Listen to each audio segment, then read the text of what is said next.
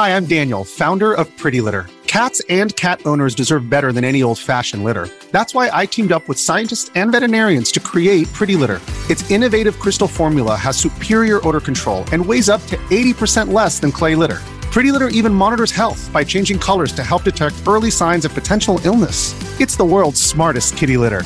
Go to prettylitter.com and use code SPOTIFY for 20% off your first order and a free cat toy. Terms and conditions apply. See site for details.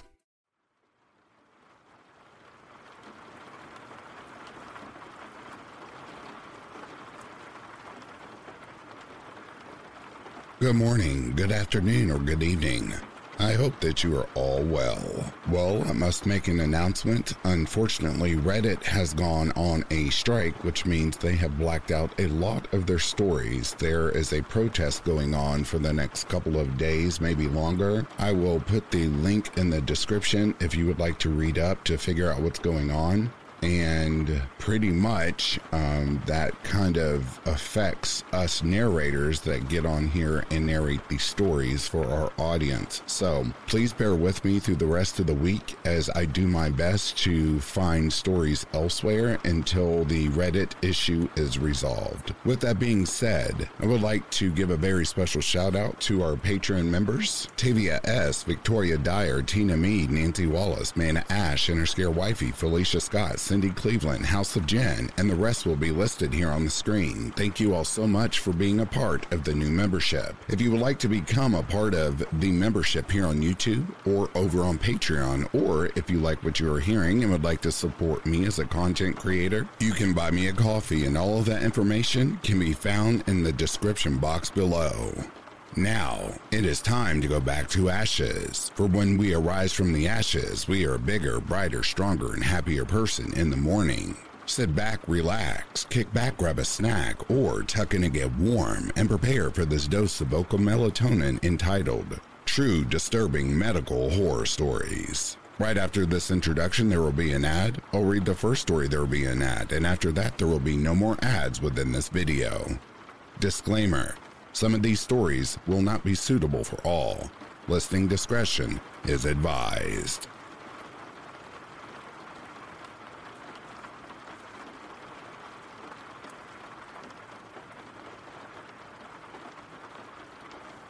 In 2007, 9-year-old Alyssa Helmengarn became sick and didn't seem to be getting any better. She had swollen glands and cold sores that wouldn't disappear. Because of the malaise that Alyssa displayed, her mother, Carol, suspected that she may have had mono. However, when she took her daughter to the doctor, she received some devastating news. Alyssa was admitted to a Denver hospital, where she was diagnosed with leukemia. That alone was tragic enough, but it wasn't the end for Carol and Alyssa. After a week treatment, Alyssa seemed to be doing better. She and her mother managed to walk around the hospital and watch a movie. But as the evening arrived, Alyssa began to feel worse. Soon after, she began to experience dire symptoms. Despite the best efforts, doctors couldn't help Alyssa, and soon died. Alyssa wasn't killed by leukemia. The actual cause was Clostridium difficile, a hospital-acquired infection that had grown more severe with each day. No one managed to find the infection before Alyssa died. It turned out that a doctor had noted Alyssa as anxious, so she was given Ativan, which could have covered up her symptoms. Another reason that nothing was done was the prohibitive cost to treat severe infections like C. diff. Antibiotics pumped directly into a large vein via IV cost $50,000, which makes many doctors leery to use, unless it's absolutely necessary. Alyssa did not die in vain, though. Since her death, there have been numerous reforms in treatment throughout hospitals in Colorado.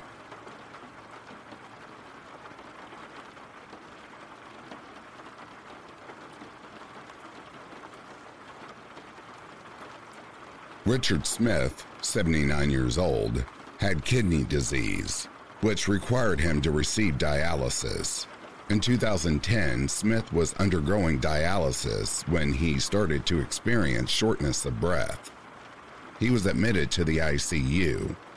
The next day, he complained of a stomach ache. He was prescribed an antacid, which he received from his nurse onward. Only it wasn't an antacid.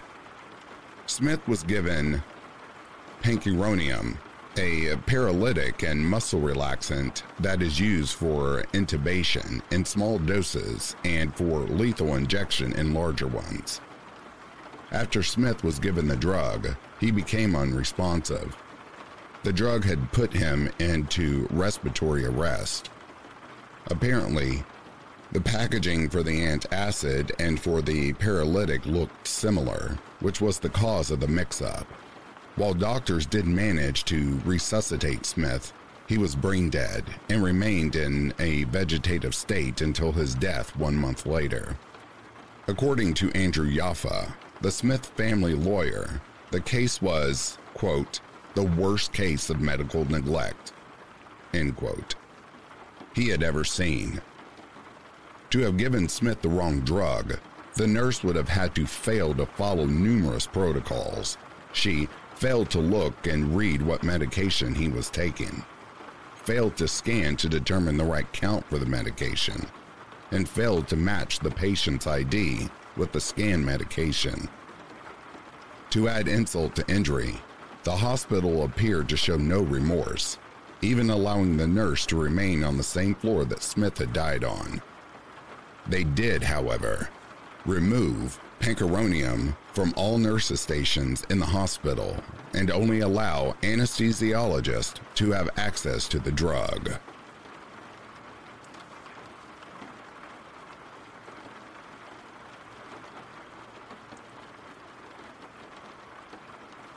Regina Turner endured many people's worst nightmare concerning surgery, receiving the wrong operation. Her ordeal was already frightening enough. She had been admitted to the hospital for a left-sided craniotomy bypass, which was supposed to prevent Turner from having continued strokes, as she'd previously had a series of mini-strokes, which affected her ability to talk. After having the wrong surgery, her health deteriorated. Before she went into surgery, Turner was still in relatively good shape. She was mobile, cognizant, and able to care for herself. According to the lawsuit filed against the hospital, Turner's condition worsened. Quote, after the incorrect surgery, Turner requires around-the-clock care for her basic needs. She will also continue to suffer from emotional distress, anxiety, disfigurement, and depression, end quote. Rather than the left side bypass, she had been given a right side bypass, which caused considerable damage to her nervous system. Once the mistake was caught, the correct procedure was done, but Turner remained in poor health. The failure of anyone to catch the doctor's mistake meant that numerous protocols were overlooked. Generally, before an operation, doctors and nurses will have a time out where they discuss in depth the details of the surgery and go over exactly what needs to be done. The surgeon also has to mark exactly where the surgery is to be performed. Apparently, this wasn't enough to keep them from operating on the wrong side.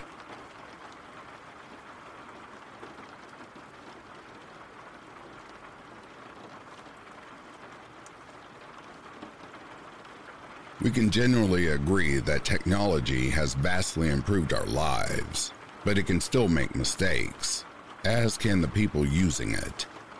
This was the case when a 16-year-old boy named Pablo Garcia was admitted to the hospital for colonoscopy to examine intestinal polyps. What should have been a completely routine procedure nearly became a lethal tragedy.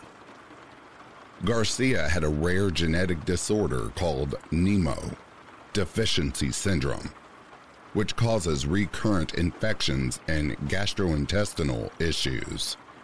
Because he was susceptible to infection, Garcia required frequent antibiotic treatments. While in the hospital, Garcia had been prescribed the drug Septra for his infections. It's fairly easy to determine how much of the drug to give to someone. It all depends on conversions based on weight and age, which can be easily calculated with computers using a program called Epic EHR. The program had been set to milligrams, which means that it would calculate how many milligrams of a drug should be given based on how many kilograms the patient weighed. However, the nurse treating Garcia reset the program and didn't catch that it had now been set to milligrams per kilogram. When she typed in his dose, 160 milligrams of Septra, it multiplied it by Garcia's weight. The dose equaled 38.5 pills, the largest dose ever recorded. Rather than question the machine, the nurse doled out the pills soon after Garcia had a grand mal seizure, nearly dying. Luckily, he managed to survive. The case of Pablo Garcia illustrates quite clearly how dangerous it is to depend too much on technology.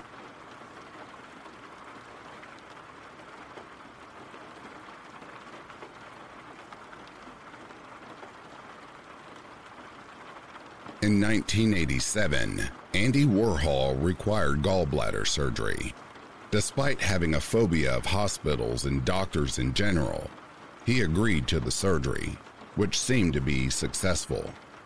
As usual for someone in a hospital, Warhol received fluids to remain hydrated. Unfortunately, he slipped into a coma and soon died. Why had Warhol died after a routine procedure? An inquiry found that at the time of his death, Warhol was anemic. He had been before he was admitted, but doctors said he was in good enough condition for surgery. Afterward, though, it was discovered that Warhol had been receiving twice the amount of fluids he needed, which caused his body to drain itself of minerals, leading to his death. He had been unattended and internal pressure built up, causing heart failure. According to Warhol's private physician, Dr. Denton S. Cox, the 58-year-old artist hadn't been looked over by any physicians, and the nurses rarely, if ever, checked up on him. He was being pumped full of morphine, which, along with loss of nutrients due to excessive fluids, caused his body to fill up. During his autopsy, it was discovered that Warhol's lungs and trachea had completely filled with fluid. The condition that Warhol died from could have been easily treated if someone on the staff would have simply paid attention.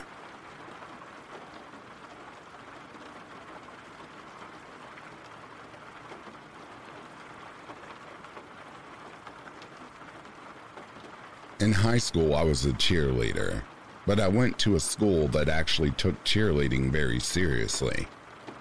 We did hours of conditioning, independent tumbling classes, practice for hours after school, all that good stuff. I have a weird heart, so physicals were more in depth for me. My aunt worked at the clinic in our town, so she's the one who took me to my appointment. She's a goofy, loud, outspoken nurse, so all the doctors are very comfortable around her. After my physical was finished, the doctor stayed in our room and was just chatting with both of us. I had seen this doctor before, but he was being extra nice this time. I assume because he was more comfortable because my aunt was in the room and he knew her well. He asked if my parents allowed me to date yet.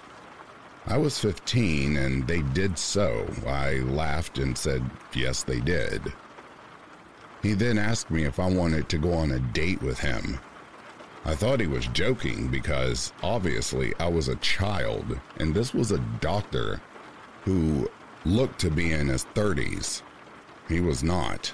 He legitimately wanted to take me on a date, and my aunt thought I would be excited because he was a doctor. I just felt so grossed out. He had to have known my age. I was there for a high school sports physical. I was brace-faced and barely getting boobs. This guy had just had his hands all over me for the physical exam and wasn't just being nice, but was flirting. I'm married with a toddler and a newborn baby now, and just find it even more revolting now that I have kids.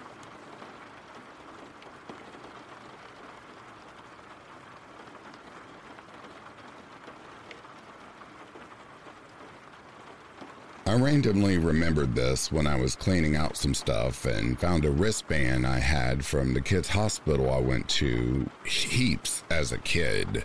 I was born with cystic fibrosis, so spent a lot of time in hospital as a kid. I'm from Sydney, Australia. This would have been in 1998.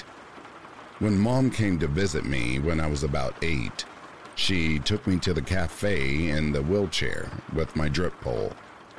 And it was pretty crowded, so she just put me aside of the cafe and I happily waited while she ordered me a milkshake and she got a coffee. While she was paying, this doctor, he had an ID and all and stethoscope, bent down to my height and said, "Oh, hey, are you for sale? What are you doing sitting there?" I explained I'm with my mom and pointed to her as she was paying. I instantly got a creepy vibe from him. I awkwardly smiled at Mom. I started coughing heaps as the antibiotics at the time I was on were pretty heavy, and the cystic fibrosis. You cough a lot. It's not contagious. The doctor kept looking at me and said, "Wow, you were just so beautiful and so cute," and patted me on the leg. Looking back at this, now I'm 30 years old, I'm thinking, what the fuck? Mom paid and came and got me. She could tell I was looking uncomfortable and asked me what the doctor said. She said next time she won't leave me near the magazines and will take me around with her to the food counter, etc. Safe to say it kind of scares me now if that doctor is still around. I hope he isn't up to anything sus or disgusting and using authority for his medical degree. So, please, creepy doctor from my childhood, let's not ever meet again.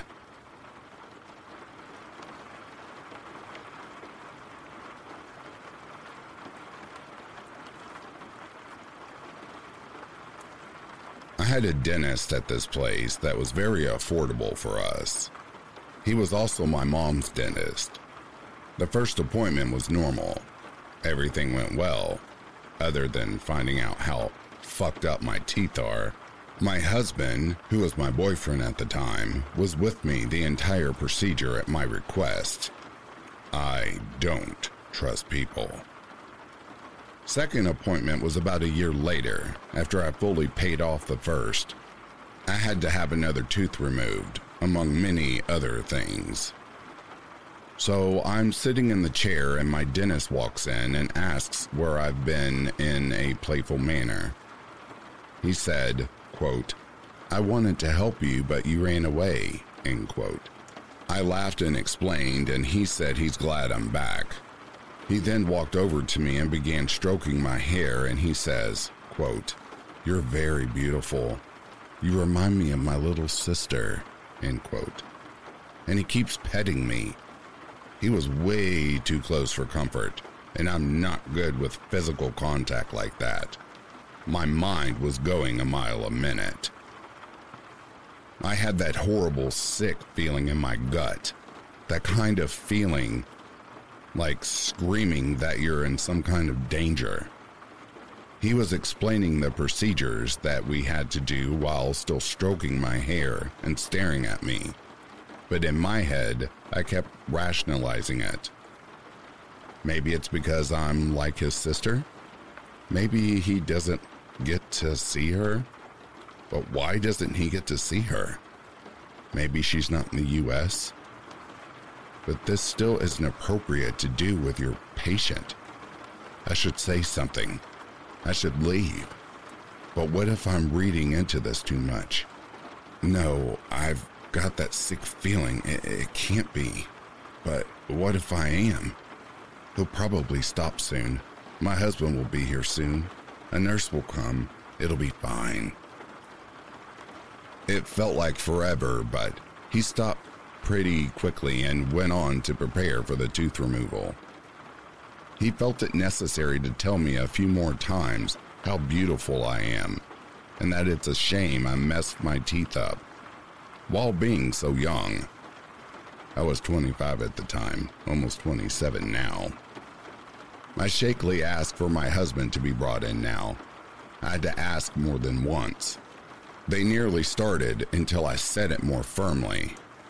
The dentist never answered me. He just started and walked away to get my husband. They removed the tooth. Dentist messed up by slipping and cutting my gum, which made the healing come out kind of weird. I got the aftercare papers and never went back there again. I told my husband about it, and he thought it was weird as fuck, too, assuring me that I'm not overreacting. I thought about reporting the guy, but my anxiety got the better of me. Plus, he didn't really do anything wrong, maybe? I really just wanted to get the hell away from there and find a new dentist. I haven't gone to the dentist for a while. A lot of big life-changing things have happened, and I just haven't had the time. I told my mom about the dentist too, and she just laughed and said he's a weird guy. That because he's foreign, he does things differently, despite never having done anything like that to her. She's always dismissed me like that though, so whatever. I'm just glad to never return to that place ever again.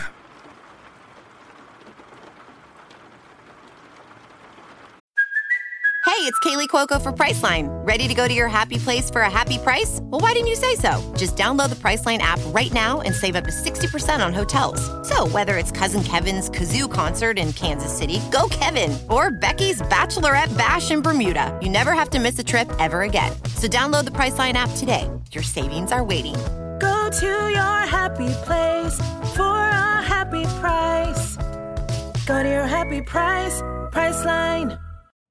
You know how to book flights and hotels. All you're missing is a tool to plan the travel experiences you'll have once you arrive. That's why you need Viator. Book guided tours, activities, excursions, and more in one place to make your trip truly unforgettable. Viator has over 300,000 travel experiences to choose from. Everything from simple tours to extreme adventures and all the niche, interesting stuff in between. So you can plan something that everyone you're traveling with will enjoy. Real traveler reviews give the inside scoop from people who've already been on the experiences you're considering. So you can plan with confidence. Free cancellation helps you plan for the unexpected. And 24/7 customer support means you can travel worry-free. Download the Viator app now and use code Viator10 for 10% off your first booking in the app. Find travel experiences for you. Do more with Viator.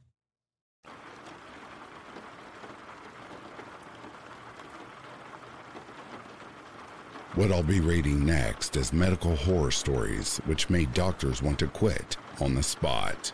Here we go.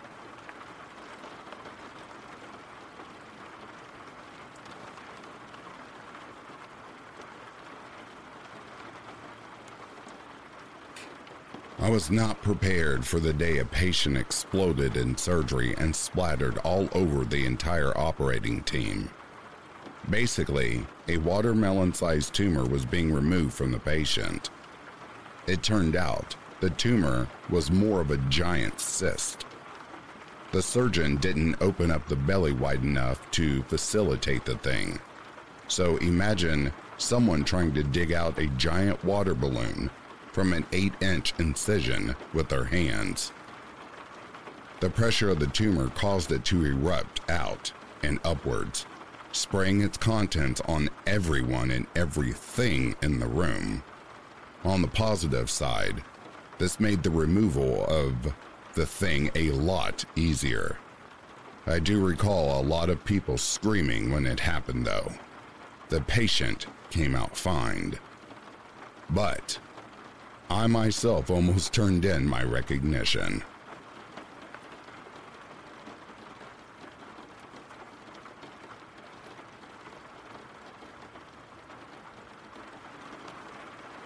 I was a junior doctor working in the neurosurgery department back in 2008. One of the senior registrars I worked with told me his most unfortunate moment in the operating room. In order to have a patient's head stabilized for surgery, he used a frame that had a setup of 3 spikes that held the head in place. Due to the angle he needed to approach from, this required the patient to face down. As he was placing the head of the anesthetized patient onto the frame, the unimaginable happened. The head slipped and his eye landed onto the spike, perforating the eyeball. Panicking and thinking that his career was over now, he then started poking at the eyeball, trying to work out what was what until the anesthesiologist told him to stop. They then called the ophthalmologist, who came to tidy up what was now a completely ruined eye. After the surgery, he went to explain to the patient what had happened. Understandably fearing the worst, anger, distress, and tears, he received the response of, "That's okay, I was blind in that eye anyway," from the patient. Luckiest guy ever.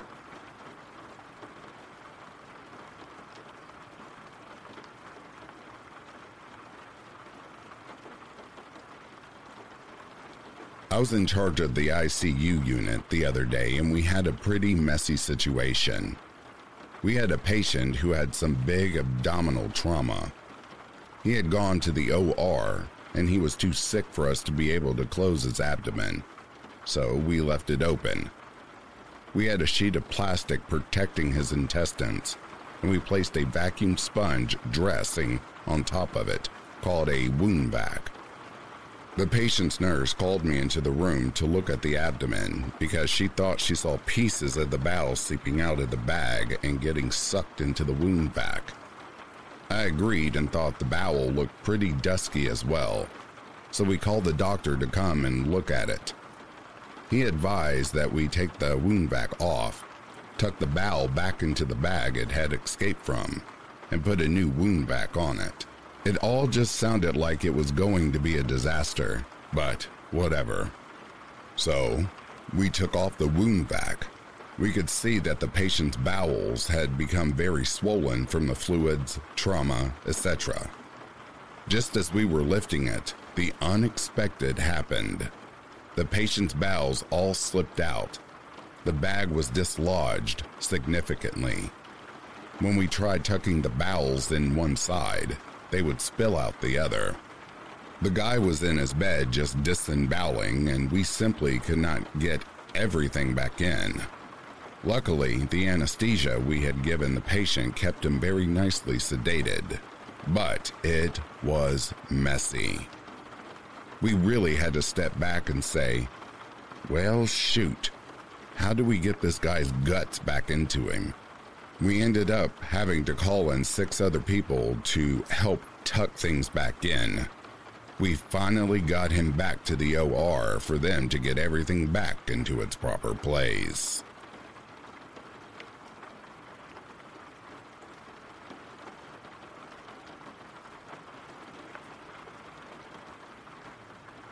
I'm not quite a surgeon, but I received some medical training. I was bisecting someone's leg, and I hadn't realized that the person had a metal rod through their femur. I'm not a construction worker, so I don't know why I did what I did, but surgeons must press on. So, I did something that no one in the OR could have ever predicted. They all just stared at me with their jaws on the floor. I proceeded to cut through the bone with a metal saw. Sparks were flying everywhere, and before long, my blade broke. Luckily, I was standing off to the side instead of directly behind the blade as it flew backward and hit the wall. The clothes the person had been wearing were lying underneath the body and caught a spark. My, "Oh my God, what have I done?" moment only lasted a second. I was able to douse the person with the water hose before a large fire could start. Fortunately, the person I was operating on was deceased, or I would have been in big trouble.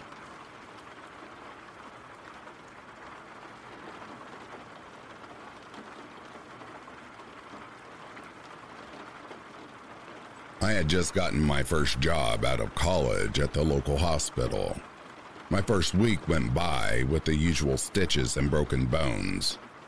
My second week, around midnight, this very obese woman came in complaining of chest pains. So, we rushed her back, grabbed her vitals, and did an EKG and blood work. Everything was normal, or so it seemed. The problem was, she was still complaining of chest pain. So my supervisor and I asked the lady if we could do a head-to-toe checkup.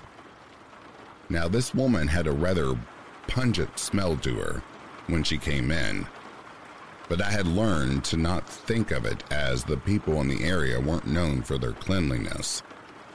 We were looking at her chest. I noticed that her left breast was reddened and swollen. I told her that I was going to lift up her breast to rule out any skin infections. As I lifted up her breast, a wave of noxious stench engulfed the air around me. As I kept lifting her breast, I could see what looked like a mass of rotting tissue going into her chest. My supervisor ran out of the exam room and proceeded to vomit in the nearest trash can. I looked at the lady and asked her why she didn't come in earlier, as it looked like a massive skin infection was raging under her left breast. She replied that she did not have insurance and that she didn't think it was a huge deal. I called in some nurses and the doctor to assist cleaning the wound. As we're cleaning, one nurse noticed a bit of fur and bone. That's when we made the most horrifying discovery of my career. We found out it's a small animal of sorts. They collected the sample and sent it to pathology. We removed it and noticed that it had rotted into her chest, so much that her ribs could be seen. In the end, it was the lady's missing kitten. She spent 4 months in the hospital for massive sepsis and other related issues.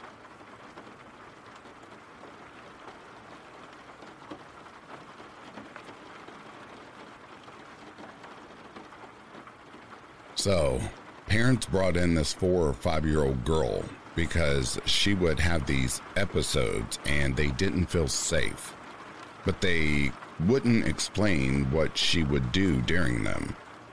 They just told me that she will do it again in a minute. So I'm getting her vitals and she's really sweet and interactive. And then all of a sudden, her head, neck, upper extremity goes limp. I shake her and see she's still breathing but not saying anything.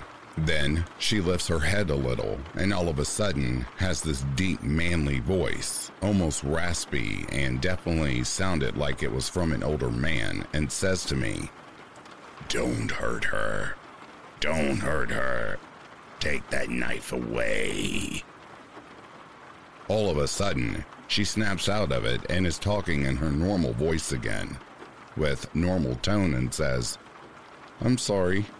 The scary man had a knife to your throat and wanted to kill you and put your blood on the wall, but I told him no."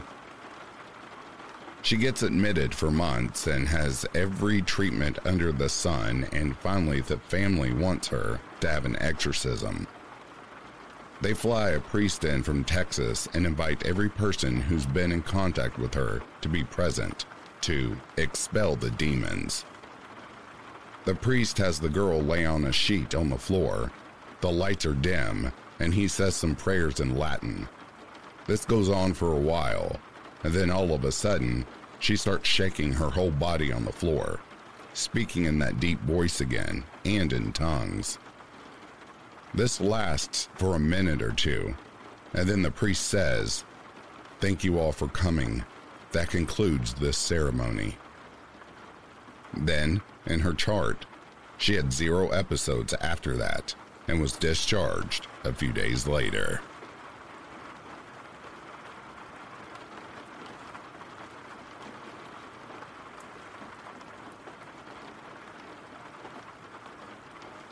I'm not a doctor, but I'm a nurse.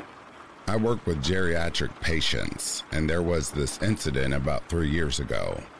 Before I explain, let me say that I don't believe in ghosts. Anyway, this one time I was working the night shift, and I was super sleepy, so I decided to skip lunch because I wasn't hungry and go to my car and sleep for 30 minutes. I got inside my car, covered myself with my sweater, set the timer on my phone, and immediately conked out. I'm dreaming, but in my dream, I'm still awake, just sitting there. Someone taps on my car window, and I see that it's one of my patients. We'll call her D. Surprised, I ask D what the hell she's doing outside, and she tells me she is looking for her daughter. I tell her to go back inside and that we will call her daughter in the morning. My patient becomes angry and starts banging on my window. I kind of freak out and try to reach for the door handle to get out and calm her down, but I quickly realize I can't move. Let me add that I frequently experience sleep paralysis, so even though I am dreaming, I realize what is happening. I fight it and try squirming my body in an attempt to wake myself up. I finally manage to wake up, and my heart is racing and my forehead is a bit sweaty. I sit there for about a minute, realize it was all a dream, and roll the window down to cool myself off. My break is over and I clock back in and see that my supervisor and 2 other nurses and huddled in front of a room. I am still by the station clocking in when they see me and call me over. I walk over thinking maybe something was wrong with the ventilator or the patient fell, but my supervisor tells me D died while I was on my lunch break. Since most of our patients are DNR, I was not paged. It took a couple of seconds for the message to register, and I freaked out internally. I got goosebumps but didn't mention anything to my supervisor about the dream. I don't believe in ghosts or anything like that, and I most likely had that dream because she was the last patient I interacted with before my break. So she was still on my mind, and I was mentally going over my patient's charts in my head.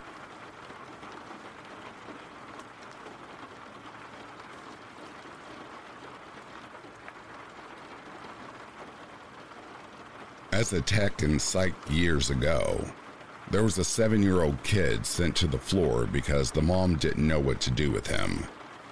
Sadly common thing to happen, even if the kids don't have psychiatric issues. Anyway, the mom was shaking and crying and they had to take the kid into another room. She was genuinely afraid of her own son. She had suspected something was wrong when she kept finding mutilated animals in the backyard, but never heard or saw coyotes or anything around. The neighbor's smaller pets started disappearing. The boy had an obsession with knives, hiding them around the house, denying anything when the mom confronted him. Then, when the two started getting into arguments, he would really get violent and hit her, push her down and kick her, threaten to kill her. On multiple occasions, she woke up in the middle of the night with him standing beside her bed, staring her in the face. She put extra locks on her bedroom door to feel safe while she slept. The last straw was when she lifted up the mattress and found 50+ knives of all shapes and sizes under there. So, she brought him to us. I remember talking to him, treating him like he was just any other kid that came through. He seemed remarkably normal until you spoke directly to him. He had this way of looking right through you, or maybe like he didn't see you at all while you were speaking. He would respond like a robot, like he was just saying words because that's what we wanted to hear. And he would always put on this creepy looking dead smile, like all mouth and no eye involvement in the smile, especially when he could get away with something, like taking another kid's markers and they couldn't figure it out. Still gives me chills laying here thinking about it. I had to get up and close my bedroom door. I believe I met a 7-year-old psychopath.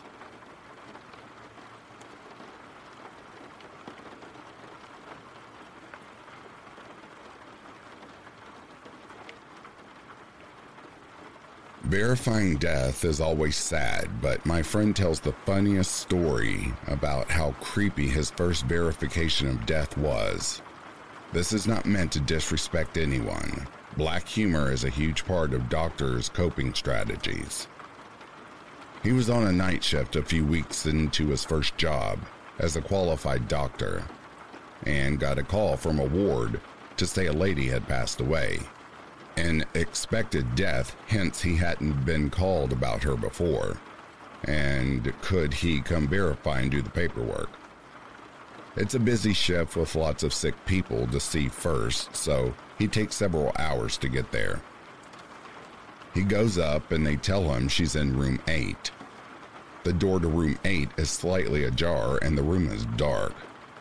Now, she was in a side room, but most patients there were in shared rooms of 6 beds, so you get into the habit of not turning lights on.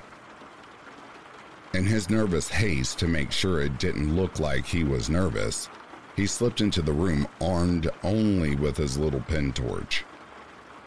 The window was slightly open and, he swears this, the blind rattled against the seal as he crept towards the bed. The tiny circle of light from his torch picked out the rumpled, white hospital blanket. Only a very slim rise showing where she lay, as she was a tiny old lady, just skin and bone. Finally, the light plays over her face, and he has to bite back a little scream, nearly dropping the torch.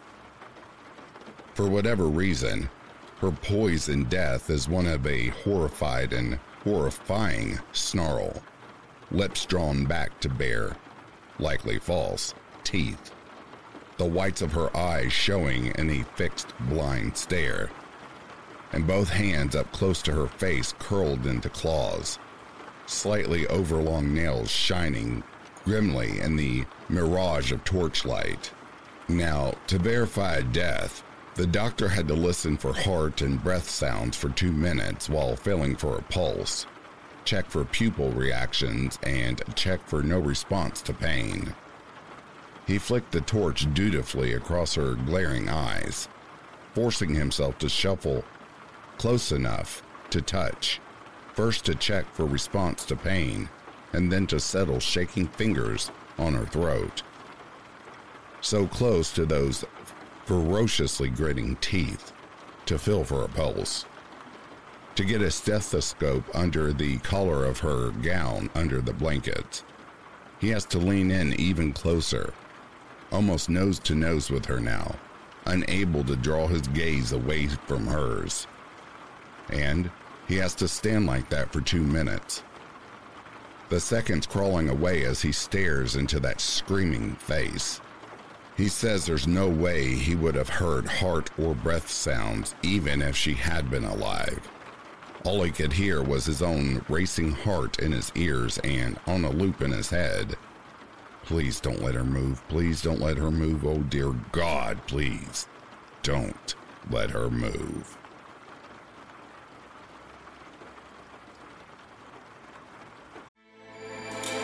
With everything you have on your plate, earning your degree online seems impossible. But at Grand Canyon University, we specialize in helping you fit a master's degree in business into your busy day. Your graduation team, led by your own GCU counselor, provides you with the personal support you need to succeed. Achieve your goals with a plan and team behind you. Find your purpose at Grand Canyon University. Visit gcu.edu.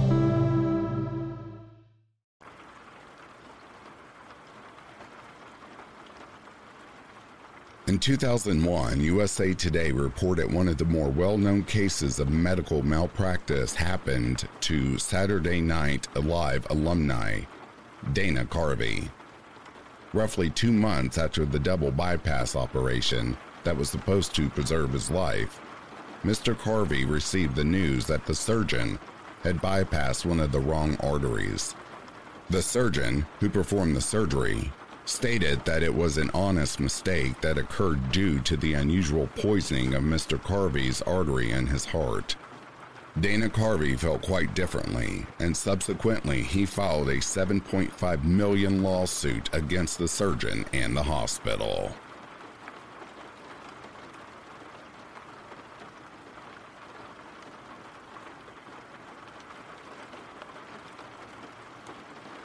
It would be quite easy for most readers to dismiss the aforementioned case as an anomaly. Before disregarding its merits, consider the following 2 cases. A 67-year-old woman, who was given the pseudonym of Joan Morris, was admitted to a teaching hospital to have a cerebral angiography performed. After the procedure was completed, Miss Morris was returned to a hospital room on a different floor than her original one. Instead of being discharged as planned the next morning, she was whisked away to have an open heart procedure performed. After having been upon the operating table for over an hour, a doctor from a different department called and asked what they were doing with his patient. Once the mistake was realized, the procedure was canceled, and Miss Morris was returned to her room in stable condition. However, the potential consequences of the extra surgery performed included significantly increased risks of heart attack, stroke, internal bleeding, and infections.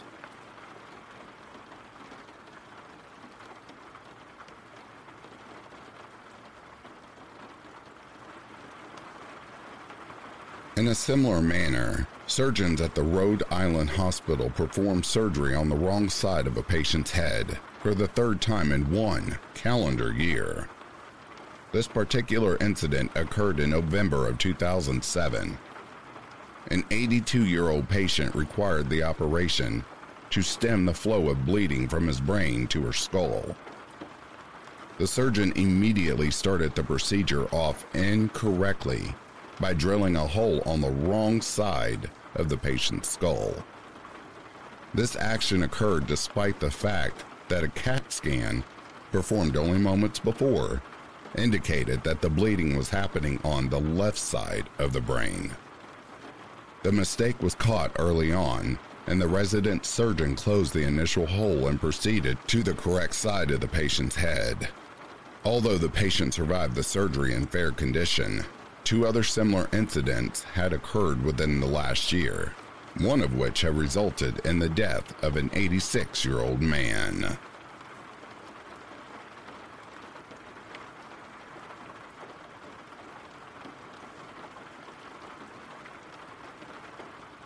Although these mistakes are horrific enough, there are instances where a patient is unable to even be seen by a doctor before succumbing to their illnesses.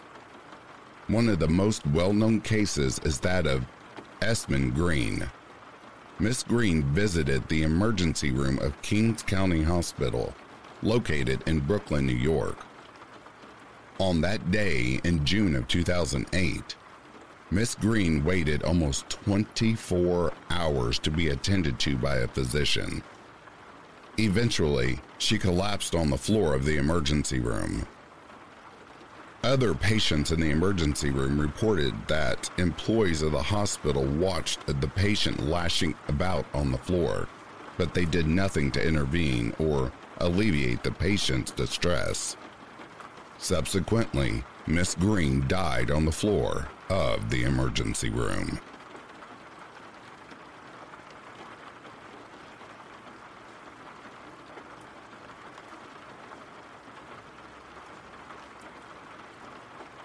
It would seem to be a horrific storyline from a medical drama on television. In the script, a patient awakens during surgery, but is unable to communicate to the surgeons or nurses that he or she is awake and can feel every ounce of pain during the surgery. This situation actually occurred in Sherman Sizemore, a 73-year-old Baptist minister from West Virginia. The surgery was originally supposed to explore the cause of the man's continual abdominal pain. During the surgery, Mr. Sizemore experienced a rare condition known as anesthetic awareness. Essentially, he was able to feel all of the pain, discomfort, and pressure during the surgery. The anesthesiologists present during the surgery did not give Mr. Sizemore the general anesthetic that would have rendered him unconscious until 16 minutes after the surgery began. Family members contend that the trauma of the experience led to the minister to kill himself 2 weeks after the surgery.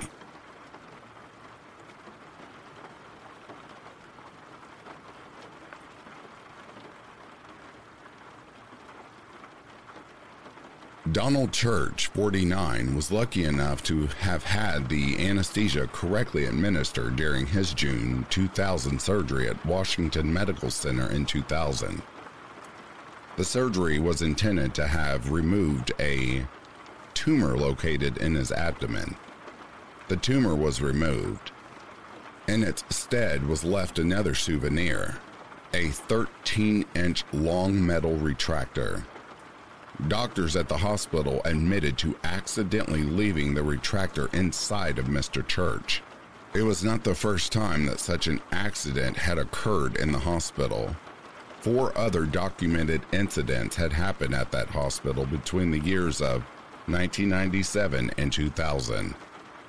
The retractor was removed shortly after its discovery, and Mr. Church did not suffer any long-term health effects from the mistake. A settlement was reached between the two parties for the amount of $97,000.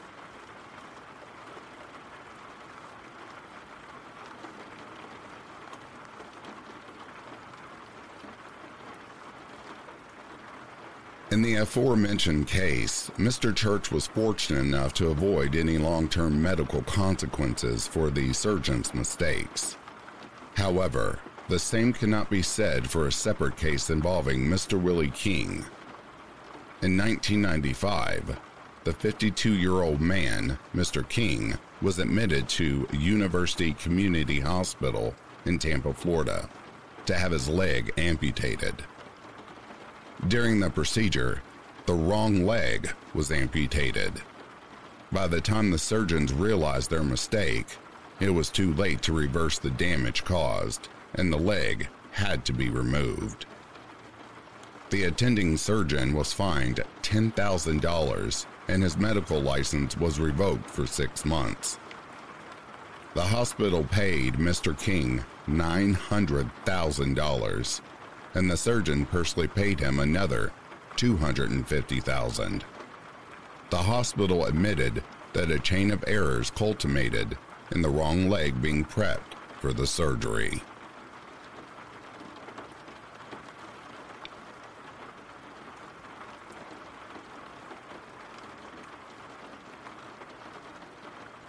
In another case involving similar mistakes, Mr. Benjamin Hautman suffered the loss of his one healthy testicle.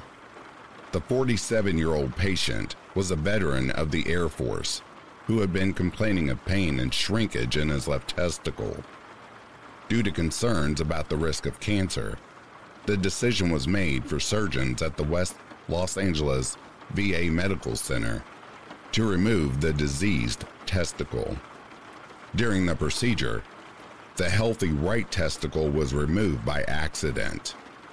Later, it was revealed that a chain of errors, from errors on the patient consent form to failure on the part of the medical staff to properly mark the correct surgical site, resulting in the accident. Mr. Halton and his wife consequently filed a $200,000 lawsuit against the hospital and the surgeons involved.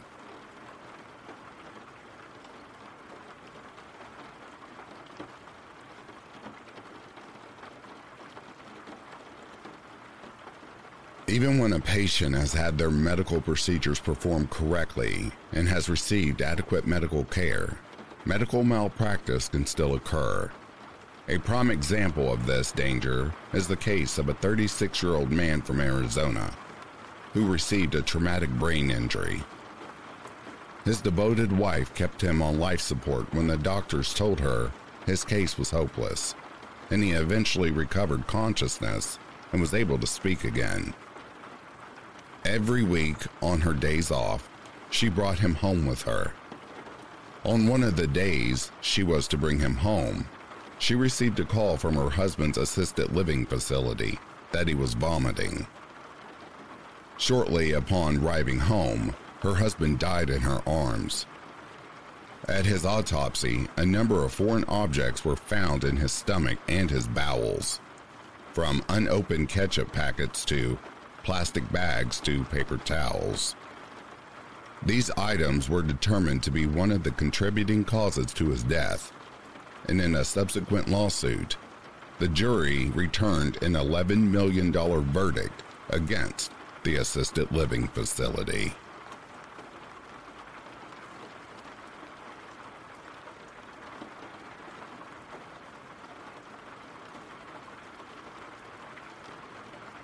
To many celebrities, undergoing frequent cosmetic surgeries to keep them looking fresh is nothing more than a joke.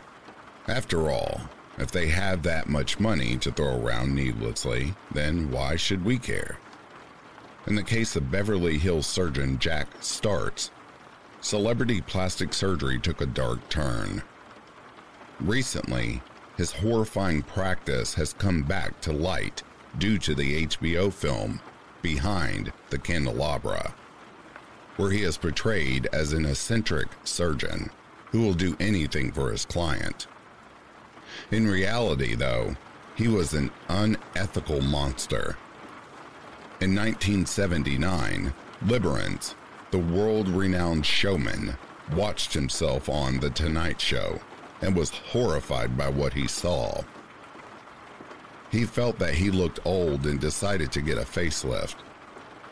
He went to ear, nose, and throat specialist Jack Startz, who agreed to perform the procedure. The result? Liberance's face was so tight that he couldn't fully shut his eyelids, even when he was sleeping. Despite this, Liberance wanted his partner, Scott Thorson, to receive plastic surgery to resemble a younger version of himself. Startz agreed to do this too. In the process, Startz put Thorson on a Hollywood diet, which was little more than a highly addictive cocktail made of drugs like pharmaceutical cocaine, quaaludes, and amphetamines, which left Thorson dependent on them. The reason Startz agreed to do these questionable procedures was the fact that he was experiencing financial problems related to his own alcoholism and drug use. He soon found a gold mine in silicone injections. He performed them constantly without any regard for his patients because he needed the money. The results were scary. Elaine Young, a celebrity realtor, was a high-profile victim of his practice. Starting in 1977, Young received monthly silicone injections from Startz. At first, the results seemed to defy reality, so much so that Young recommended Dr. Startz to all of her friends and clients. Within 3 years, though, something started to go wrong. The silicone in her face began to shift and move, severely deforming it. She tried to contact Dr. Startz, but he didn't return her calls. She learned that over 100 lawsuits had been filed against him. From 1965 to 1979, Startz had injected 2,000 people with silicone, many of whom were experiencing the same effects as Young. Facing mounting legal issues, possible jail time, and severe substance abuse, Startz put a gun in his mouth and shot himself in 1985.